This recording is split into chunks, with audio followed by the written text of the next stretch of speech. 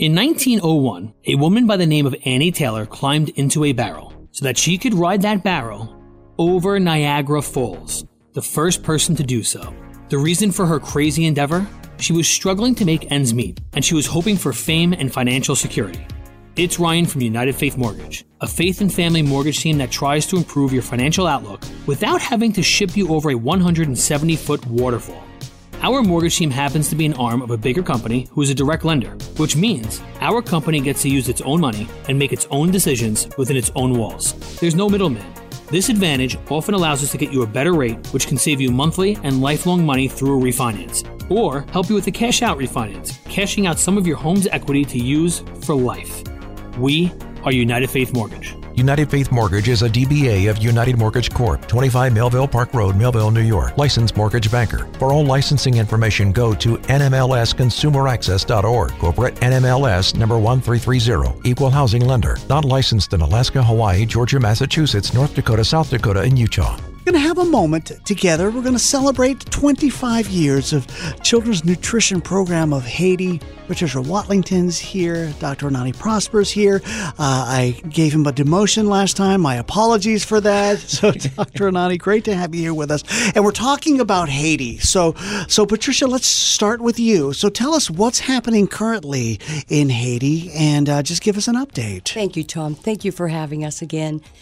Well, what's happening in Haiti is not a pretty picture, unfortunately, and Dr. Nani, who can address this better than I can, generally is in country in Haiti, working there daily, but he's been managing the team from long distance for quite some time. So I think I'll turn it over to him to tell you a little bit about what's happening there. Okay, Dr. Anani Prosper, now, just if you would just give us an update, tell us what's happening. Yes, currently in Haiti, we have a political turmoil. Okay. Because February 7, it is a symbolic day when in 1986, Haiti was leading the wave of countries that was getting rid of their dictatorship. Okay. Haiti, Nicaragua, Philippines. So it was a huge international movement. We took the lead, but unfortunately right now, we're having some internal problem. Mm-hmm. So on the legal aspect, the government have no legitimacy. Okay. Because the political mandate they had officially end up the past February 7. Okay. And now we have other group, either paramilitary group, either other political interest that is trying now to take control of power. Okay. The second big problem, we won on a kind of monopoly and control of the economy by a few group of people. Okay. It is a fact in Haiti. Okay. And the last president was trying to open the market so everyone can bid for the public market for oil, okay, for fuel, for electricity. And he get killed. He was assassinated because 2 of that. years ago. 2 years ago. And so now we move from a fight at political level, which is acceptable, to have gangs fighting on the street. A key thing for the listener of Moody Radio to understand, the gang are an extension of a political fight. Okay. So it's not like you go on a place you're trying to put public security in place. When you try to do that, you are touching a lot of interest. Okay. So you have to understand that concept. And this is what is happening currently in Haiti and affect the program, the life of the people and the children we are trying to support in Haiti. Okay, so there is turmoil in Haiti. It seems like there has always been turmoil in Haiti. It just seems like it's churning around in a little bit of a different way right now with the political turmoil, the legal aspect, the factions, the gangs that are creating more and more disturbances as we're dealing with it, making it more and more difficult for you to reach the children you so desperately want to reach. And how is that effort going in the midst of this turmoil, Patricia. Well, what you say is so true, Tom, because the sad reality is that the children are the most vulnerable population there. And our focus is on children 5 years old and under. Okay. And so trying to reach these kids who are severely and acutely malnourished is a heck of a challenge. I was telling you earlier, some of the things that we have to do, or our team on the ground has to do to reach them and to treat them would make an incredible plot for an incredible movie. The sad reality is that that's what life is like for them right now. However, on a good note, a very positive note, we have a team of Haitian people that have been with us, many of them for 25 years, and they will risk their own lives to reach these young children. And so 100% of our programs are operating as I speak to you today, which truly is nothing short of a miracle. Patricia Watlington and Dr. Anani Prosper with the Children's Nutrition Program of Haiti. And Dr. Prosper, let's start with you. Just the landscape has changed over the last couple of years in Haiti, even though difficulties are rising, but it's affecting the number of people that you are able to work with. Tell us about that a little bit. Yes, thank you. When we looking at a child or a pregnant woman that suffer acute malnutrition, it is a medical emergency. It's like I was in a car accident or I receive a bullet by accident. It is the same emergency that you have to take care.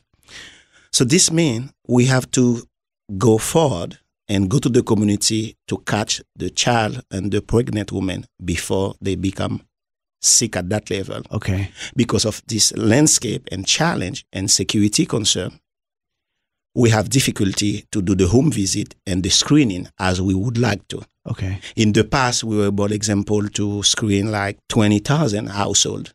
Now it is with a lot of difficulty to do 12,000 or 13,000. So it is negative impact. But in the other hand, what does that mean? We are still open. We are open because we work hand in hand with the community and they understand what we are doing and they want to keep the organization open, and they help us to have this ambulatory care. It is really a true partnership between us and the community. They are our first line of defense. Now, the other aspect, because we cannot catch the child and her mother so early, we have more people that we have to provide services. Example, we used to have at any point between 100, 110 children in the program. Now we are practically 300. Wow. Yes. Okay, so if I could just go through those statistics that you just shared with me. A couple of years ago, you had the ability to reach out to over 20,000 people. Yes. That number is down to like 60% of what it used to be, down to about 12,000 that you can actually reach. But the number of children that you are working with is now 3 times the amount of what you were dealing with before. Yeah, that's the advantage of preventive care. Okay. Before this kind of turmoil, we were able to put more focus and energy on the preventive care. That's the successful aspect of public health. Get the people and get them earlier so there's no complications. Now we cannot do that. We find the children at a later stage of the disease. More complications, more heavy, and the number also going up. So our expenses are bigger and there's more suffering for those children 1 year, 2 years old. So our hope is to continue to work with the community and to increase our preventive care. Okay. So we have not so big 300 at any point, but to get them below 100. Okay. And every year, what it means, if we are not open without the support of Moody Radio, the listener of Moody Radio, the community here in East Tennessee, every year, if we treat, example, 4,000 children and women without CNP, they have no other place to go. And except God willing, they might end up in the cemetery. Okay, wow. It is sad. So that's why we're trying to stay open and to make sure we can take care of our brothers and sisters. Sure. I love that. Dr. Anani, thank you so much for just sharing a picture of what it is these children and these young moms are up against. And Patricia, if I could come to you again and just have you kind of wrap things up, because you have something, it's got the most interesting name, but it is having such amazing results. Tell me a little bit about Plumpy Nut. Yes, and if I may, Tom, let me just share something that your viewers might remember. I remember about 6 or 7 years ago, I was at a board meeting. I was just getting started, and some of your audience may remember Mr. Jim Hudson. Jim passed away last year, but I remember in this board meeting, everyone was passed a little piece of paper, and they were going to make a decision, these board members, either to shut it down or to keep going, because things were so difficult in Haiti. Okay. And I remember the little pieces of papers were passed around, and Jim, who's a very quiet man, but when he spoke, it was usually profound. Okay. When people listened, he said, but wait, we can't shut anything down. What will happen to our babies over there? So I just wanted to share that thought. Thank that, you. It's Plumpy Nut is a therapeutic, ready-to-use food that we use for a child that's tremendously emaciated and in the spiral down with malnutrition. And so if you can imagine a child that is anywhere from 6 months old to maybe 3 years old, 4 years old, and they're so severely malnourished that they can't eat regular food. Their bodies are rejecting it, basically. Can't process it. They can't process it. So therefore, Plumpy Nut, which tastes like peanut butter, tastes wonderful. It's wonderful.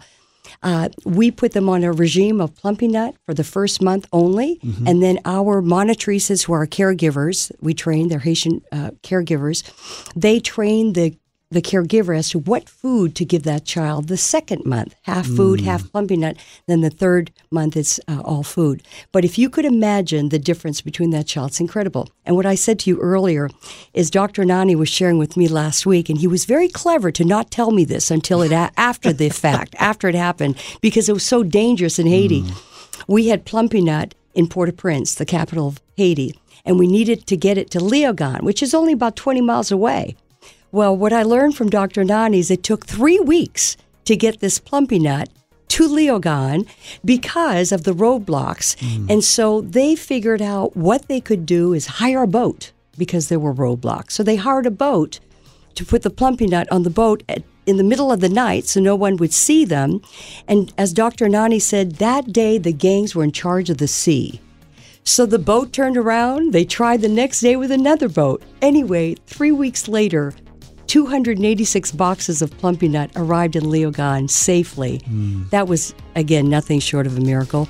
And then our monitrices had to distribute them to the children who desperately needed it. Wow. So that's the extent of the efforts that go Sure. into this, just to treat a child and save a child's life and give a child a chance at life and a chance at hope.